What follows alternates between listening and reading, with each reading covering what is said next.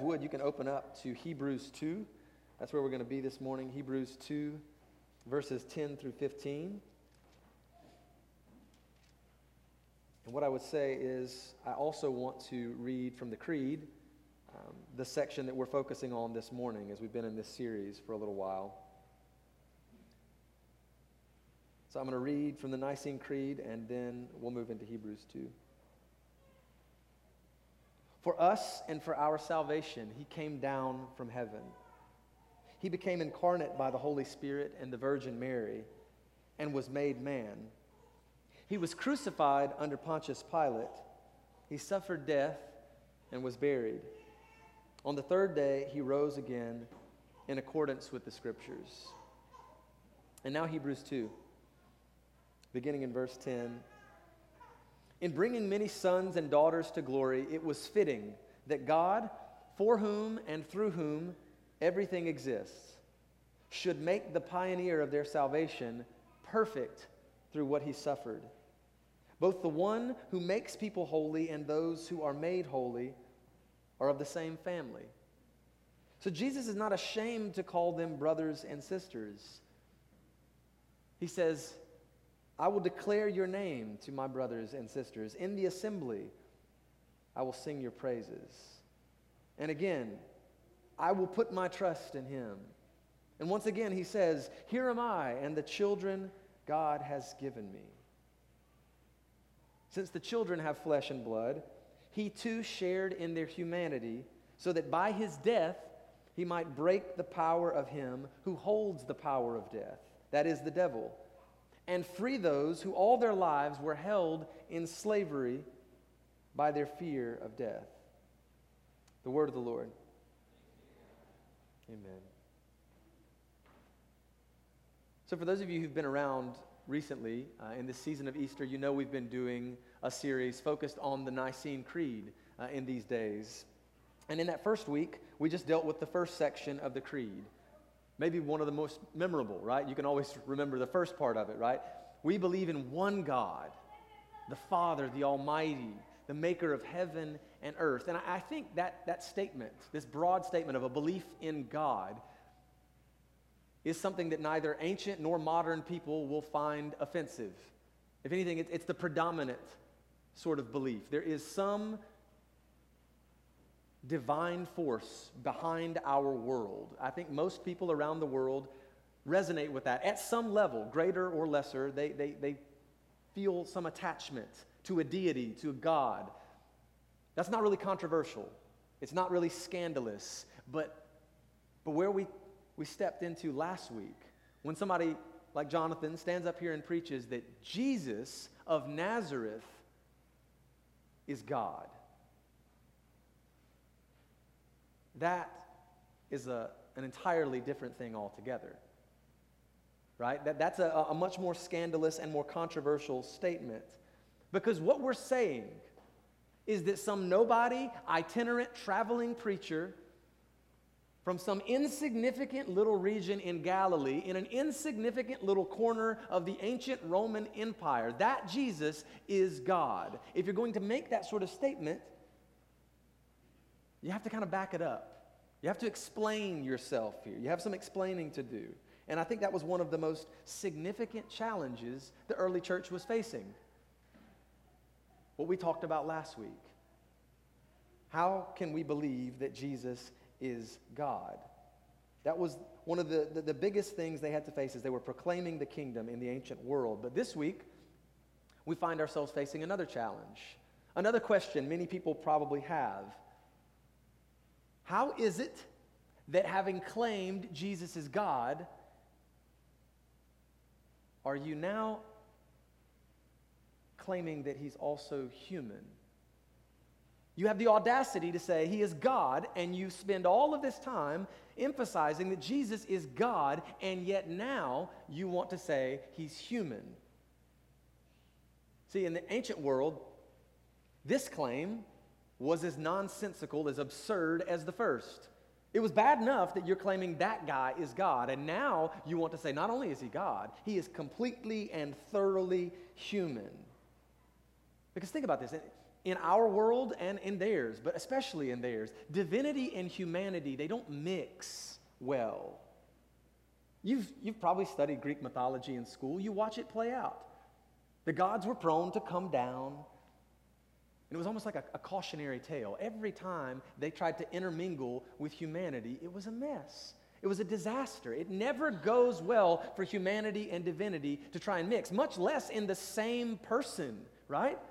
It doesn't go well. And that's how ancients seemed to see it.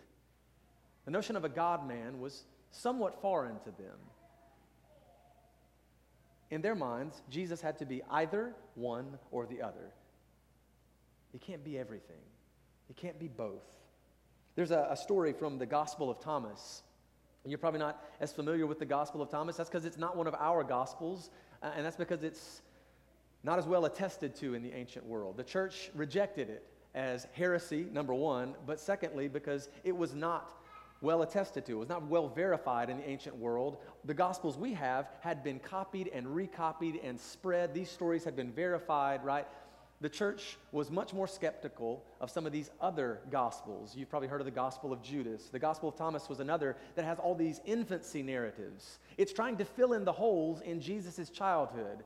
Because what we know about is Jesus born as a baby and Jesus as a grown man, a rabbi with disciples following him, teaching throughout the countryside.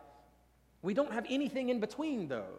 Luke gives us just this little picture of him at the temple, if you remember, but the Gospel of Thomas is trying to fill in all those holes. And it really, though we don't believe what's there, it illuminates how people understood Jesus. These were believing people who believed this about Jesus, okay? And in the story, there's this young boy, Jesus.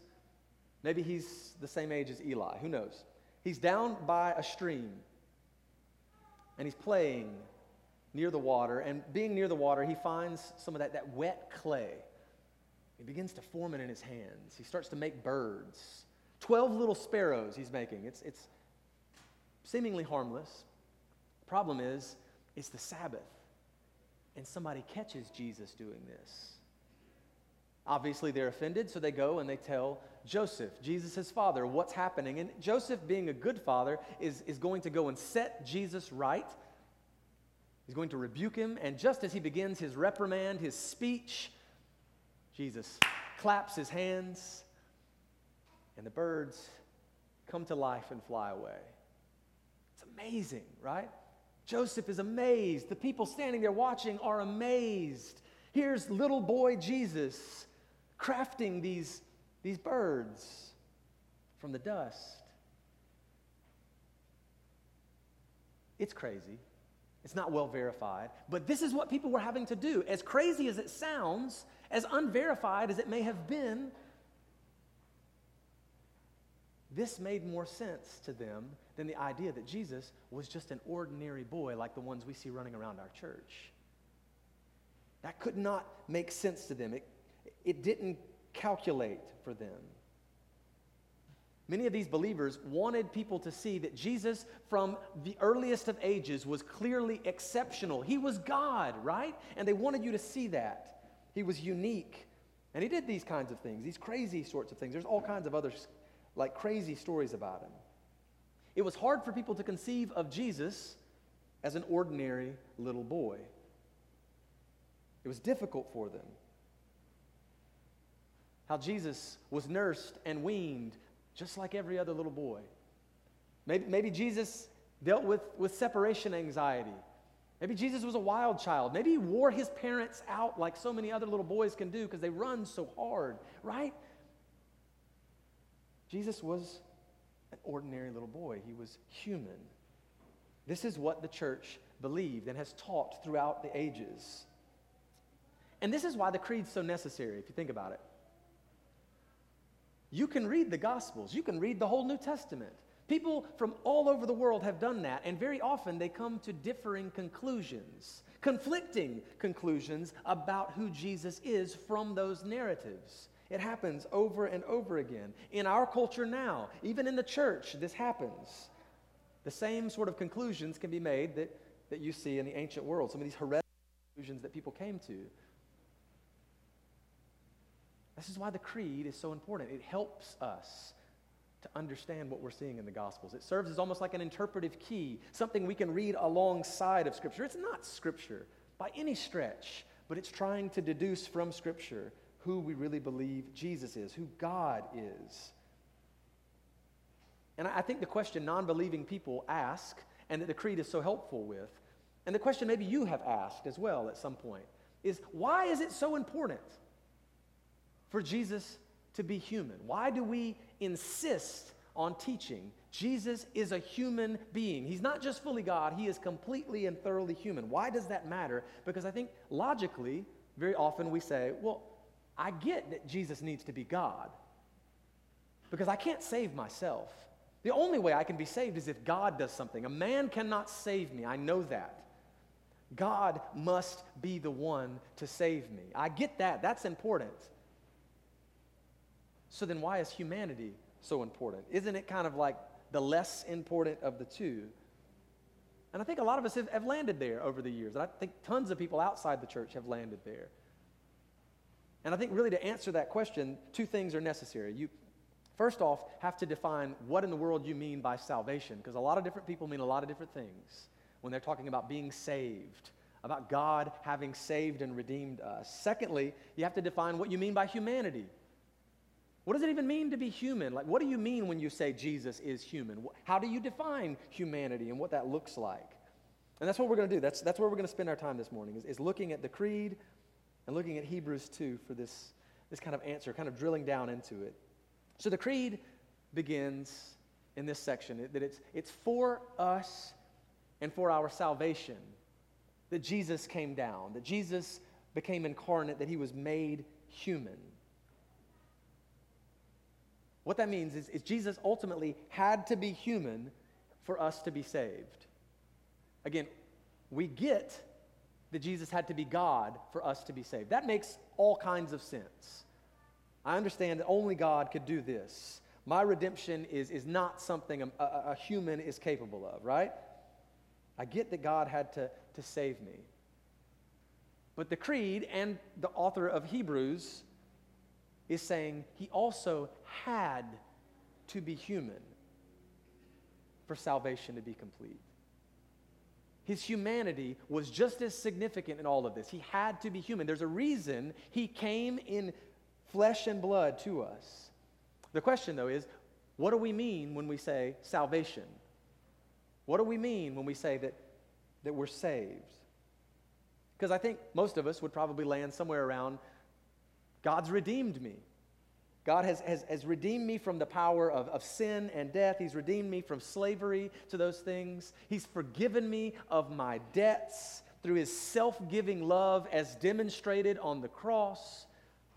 We'd even take it a step further. Not only has he forgiven my debts, not only has he removed everything that I might have owed, he's made me righteous. He's made me holy even. And that's what Easter ultimately is all about. That's what we're saying over and over again throughout this season. He didn't just forgive us in the cross. He is making us new through the resurrection. He's raising us to life, right?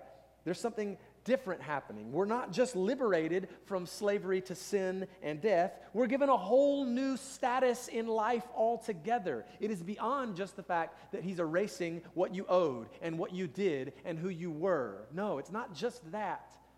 He's given you something better in its place. He's credited something to you. That's what Paul says in Romans 4. He's trying to explain that we're not saved by what we do, the things that we manage to accomplish, or obedience to the law. And he uses Abraham as the picture. Abraham is a Jewish man who lived long before the law ever had been given to God's people. And Paul emphasizes, Abraham believed God, and it was credited to him as righteousness. He says, Abraham's faith was credited to him as righteousness. He believed, he trusted God, and that was his righteousness in God's eyes. He couldn't follow the law. He couldn't do all of those things. This is what he emphasizes.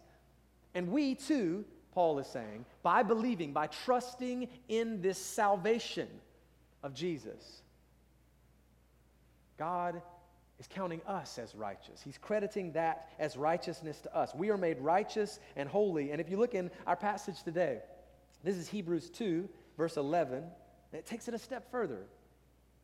Both the one who makes people holy and those who are made holy are of the same family. So then Jesus is not ashamed to call them brothers and sisters. I don't know that you see Jesus that way. As your brother. As family. This is the picture he's giving us. It's not just that we're no longer slaves. It's that we're now royalty. It's not just that you're no longer a slave. It's that the Prince of Heaven says you're his brother or sister. Like, that's a different level, right? There's not just this removal of something. There's this incredible gift in its place. Something is credited to you. And now you find yourself having this incredible brother. Question, though. How can Jesus call us brothers and sisters if he is God and we're just humble creatures? What do we have in common with him if he is God and we are just humble creatures? His humanity means something. It matters. That's what verse 14 is drilling into. If you look at that in chapter 2. Since, therefore, the children have flesh and blood, Jesus shared in their humanity. Jesus has embraced what it means to be human, to be creaturely, to be our brother in the truest sense, not just in some spiritual sense at a distance. This isn't just lip service. Jesus isn't just saying something nice. This isn't a metaphor. Jesus is truly human. He's the God-man. This is what we teach and will continue to press into. He's truly family. And the only way we could be brought into that family is if Jesus is truly human. But here's the next thing, though. When we're talking about salvation, when we're trying to define salvation, what does salvation mean, right?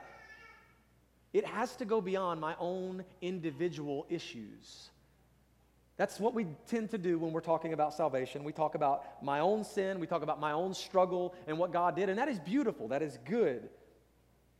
But salvation is not just about God's rescue of me. Salvation is about something far greater than that. It's not just individual. We live in a very individualistic culture, and so when we think of salvation, we think of ourselves. That's not because we're selfish or self-centered necessarily. It could be. Not necessarily the case.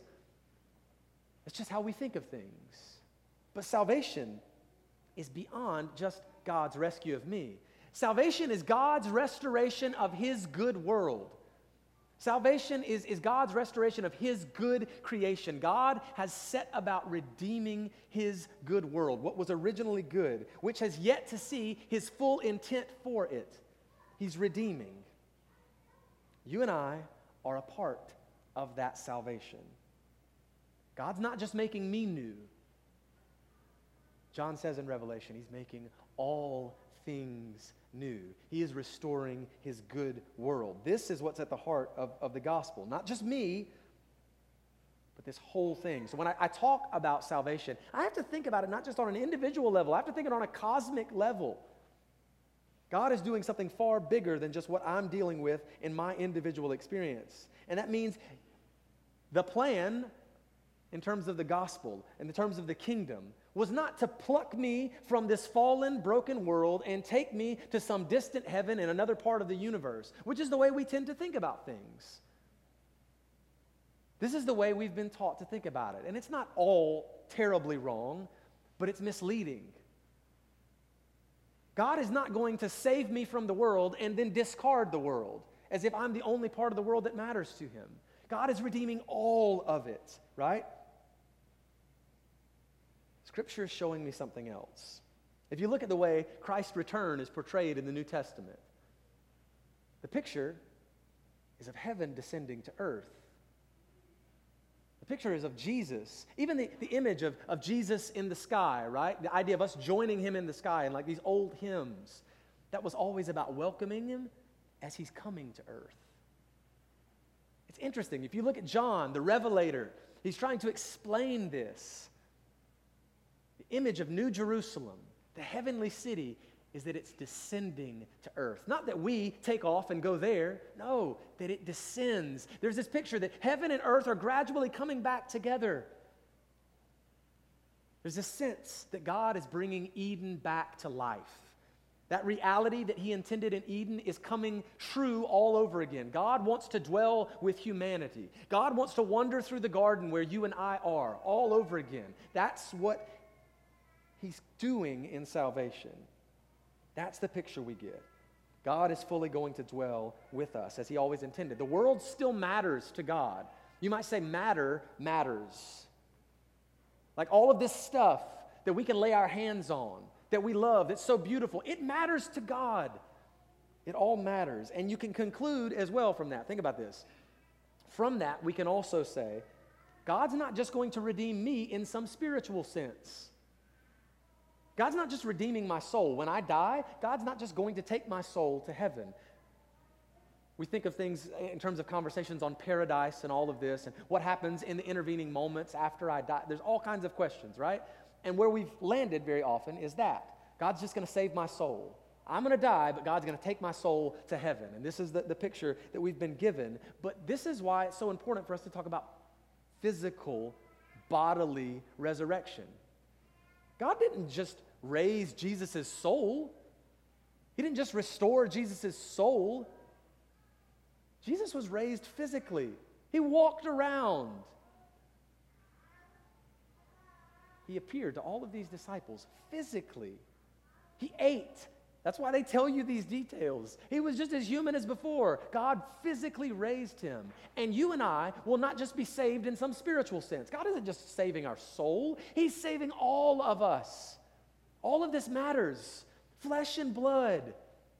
The physical matters. God believes the physical matters. He cares about the physical, and so he has become physical. He cares about flesh and blood, and so he took on flesh and blood. He cares about redeeming this world, and so he entered into this world in order to redeem it. This is how God sees things. He's got flesh in the game. This is the reality of it. That's why it matters for us that Jesus is not just God. He is completely and thoroughly human as well. And it's hard for us to wrap our minds around it. But then, again, the next question is, okay, if that's what it means for God to save us, and humanity is required for him to save us, what do we even mean when we talk about humanity? I think all of us would probably, because of our different experiences, we'd probably define it a little bit differently, right? What is the experience of a human being? What do we mean when we say somebody's human? But I think all of us could probably come to the conclusion that being human is about having limits. That's one of the hardest things. It's one of the earliest things you have to recognize. That's part of what makes being a child hard. You're constantly confronted with your limits.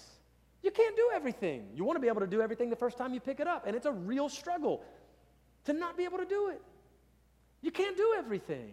And you can't just do anything you want to because you realize it has effects. You've got limits. There are boundaries in your life, things that are off limits to you. Not just because God said they're off limits, because practically you know it has effects. You can't do these things, right? You're constantly confronted with your mortality over and over again, and that's a struggle, right? You're aware all the time that you were born, and you will die. And that can make us uncomfortable, right? You suffer through things you can't understand and you can't control. And you don't know why all of it's happening. You wrestle with that. Being human is painful in that way, I think. We get that. That's a huge part of being human, is the fact that we sometimes suffer without really being able to understand it. And each time we say the words of the creed, every time we do this, we're reminded Jesus knew that experience. That's what we mean when we say Jesus is human. He knew the experience of limitations. He knew the experience of mortality and creatureliness. He understood it inside out. We say he was crucified under Pontius Pilate. He suffered death. Doesn't just say he died. It says he suffered death and was buried. All pressing upon you. He really felt these things. He really dealt with these things. Jesus suffered one of the worst forms of torture humanity has ever conceived of. He really suffered through it. He died, just like you will die. And he was buried, just like you will be buried one day. This is who Jesus was. He doesn't keep himself at a comfortable distance from all of that. No. He's tasted of all of it. And you need to understand that. Verse 10. The author of Hebrews says, it was fitting. It was fitting. It was appropriate that God should make the pioneer of their salvation perfect through suffering. Through what he suffered, he was made perfect. This was fitting. The pioneer of their salvation should suffer. You hear that word suffer again, and that makes sense, right? Just like the Creed wants you to know Jesus truly suffered. He was a human, and so he felt what was happening to him deeply. But did you catch that other word? The author of Hebrews wants you to know Jesus suffered, but there's this other word that's so interesting. Pioneer is the translation we get.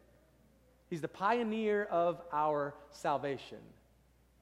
I don't know about you guys, I don't know where your mind goes when you hear the word pioneer, but for me, immediately this week as I was thinking about it, it sounds silly. The first thing that comes to mind is like covered wagons and heading west and an Oregon Trail. Oregon Trail. Right? And I'm not talking about like the historic movement of people to the west. I'm talking about a computer game that originated in the 70s that we all grew up playing in the 80s and 90s, right? It's this simulation, remember? Some of you guys are completely clueless, but let me explain.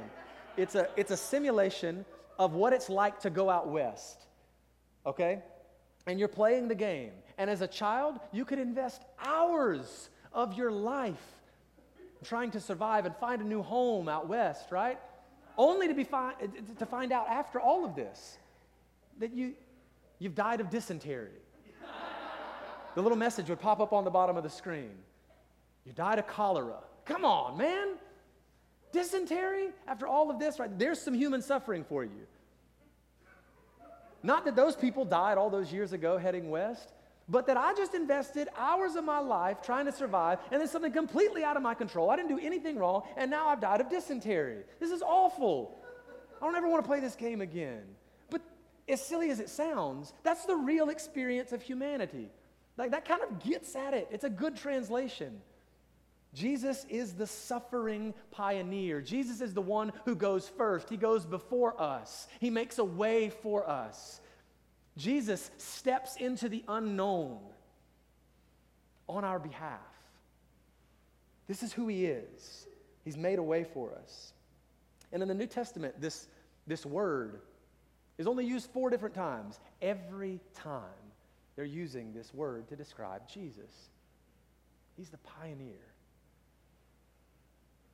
If you look in the Old Testament, it's used to describe the commanders of armies, the leaders of God's people. If you look at the Greek translation of the Old Testament, that's what you'll see. But if you look outside of Scripture, if you look at Greek literature, you'll see this word used a whole lot more. And actually, a lot of times what they mean with this word is something like champion, the hero, right?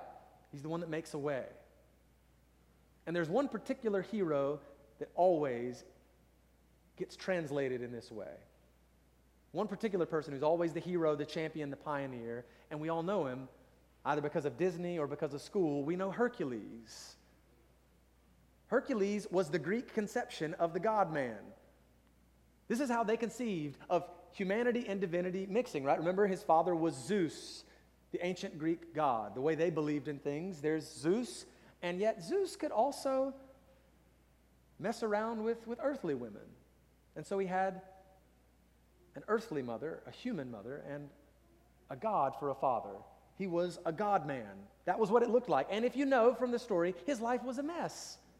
An absolute nightmare for that reason.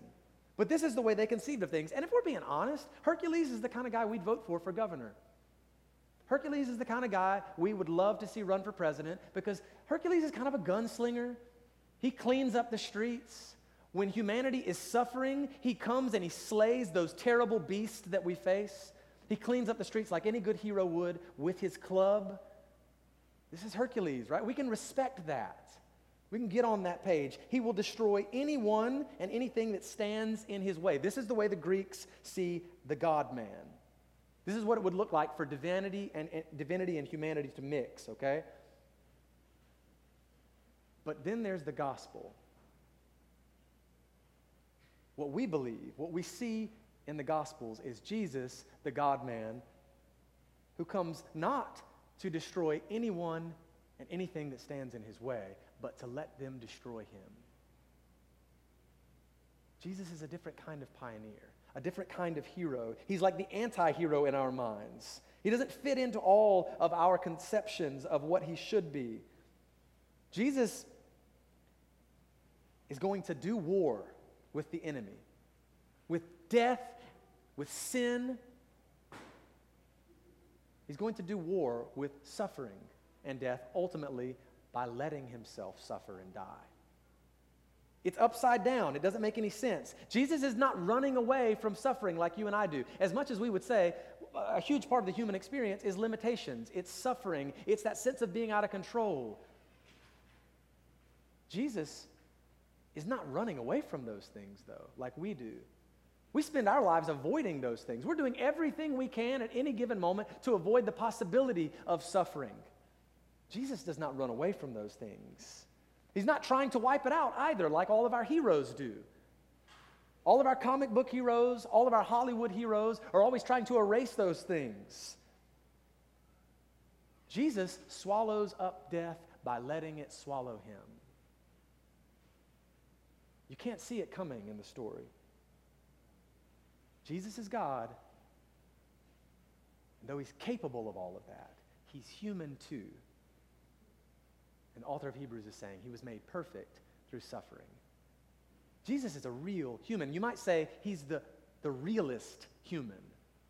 That's what Paul is getting at in 1 Corinthians 15. He says that Jesus is the last Adam and the second man. Adam, as he was originally created, was what God wanted for man to be. And then it got ugly. Jesus is the second man, and he's the last Adam. He's the end of that and the beginning of something incredible. Jesus is opening up for you and I a whole new kind of humanity, a whole new way of being human, a whole new way of living. And none of that is possible if we can't see it. He has to put flesh and blood on what he's inviting us into. He's not just inviting us to, saying it at a distance. No. He comes and he demonstrates it for us. What forgiveness looks like, what patience looks like, what love looks like in flesh and blood. That's what he's doing. It matters that Jesus was as human as you and I, not just that he was God. But here's the problem. None of us, ancient or modern, then or now, thinks it's fitting that the God of the universe should suffer. When we think about God, we don't think suffering. God's too strong. God's outside of all of that. God doesn't have to suffer. He won't let something like that happen. He can't suffer, God. No. And this is the way we've normally conceived of God. And this is what's so important for us as believers when we say these things over and over again. What makes us distinct is we believe God has suffered. We believe God has exposed himself to our suffering. Jesus has become human. And when Jesus came, he did not easily exclude himself from all of the rest of it, from the reality of human experience. That's what a lot of people in the early church leaned toward. That's what we call Gnosticism. There were all of these who wanted to see Jesus as this spiritual force. He was just cloaked in humanity. He just kind of looked human. He was disguised as a human, but really he was all God. And the church pressed upon us the importance of this in those early days. He was really human. Jesus didn't wave a wand and make all of that go away. He knows our experience. The pioneer of our salvation died. And we will follow him to death. But what we press again and again in this season of Easter is we will follow him as well to resurrection and to new creation, the restoration of God's good world. We will see it. We will know the Garden of Eden as more than a story. God is bringing us back there. That's what this is all about, ultimately. In this season, we remind ourselves of that again and again. As the band comes and we move toward the table, we're reminding ourselves of that Easter reality. Every time we come to the table, we're reminded that Jesus was human. He was ordinary. As ordinary as the bread and the cup that we drink of, that we taste of every week. He was ordinary. Every time we're coming to the table, we're acknowledging that Christ is human. And every time we come, we're proclaiming that mystery again and again. Christ has died. And Christ is risen. And Christ will come again. And so that means wherever you find yourself, like whatever you're walking through, like whatever circumstance is pressing upon you, no matter how isolated you may feel by your circumstances, no matter how alone you may feel as a result of them, Jesus knows it. Again, not in some metaphysical sense alone, but in this truly physical sense. Not just in the sense that God knows everything. No. He knows what it's like to be overwhelmed with his circumstances. If you don't believe that, look at Gethsemane. He knows what it's like to be misunderstood by those closest to him. His own family couldn't make sense of Jesus. Maybe you feel that sometimes. He knows what it's like when the people you're closest with, your best friends, turn their back on you, and one of them will betray you to death. He knows it. The reality that Jesus is human means you have never been alone. You have never faced anything alone. Jesus exposed himself to all of it. The limitations you feel, that you wrestle with, that suffering that you can't put your finger on or understand why it's happening, Jesus knows it. And there's something beautiful about it. And so as we come to the table, be reminded of it. Find hope. And that this is truly Jesus' body. That Jesus was made as real as this that we hold in our fingers. So this is the body of Christ, broken for you. Take and eat.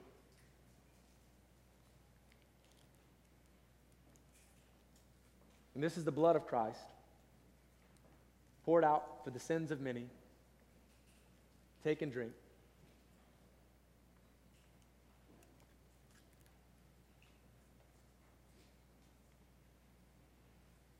Father, we just ask in these moments, you would open our eyes to your nearness to us, to this Emmanuel reality of God with us, as more than just some sort of therapeutic message, some analogy, some metaphor we use to make ourselves feel better. No, Jesus truly chose to dwell among us. God has chosen to dwell among us in human flesh, to walk along with us. Jesus is truly our brother. May we find the deepest and most abiding sense of joy and peace in that. We pray in Jesus' name. Amen.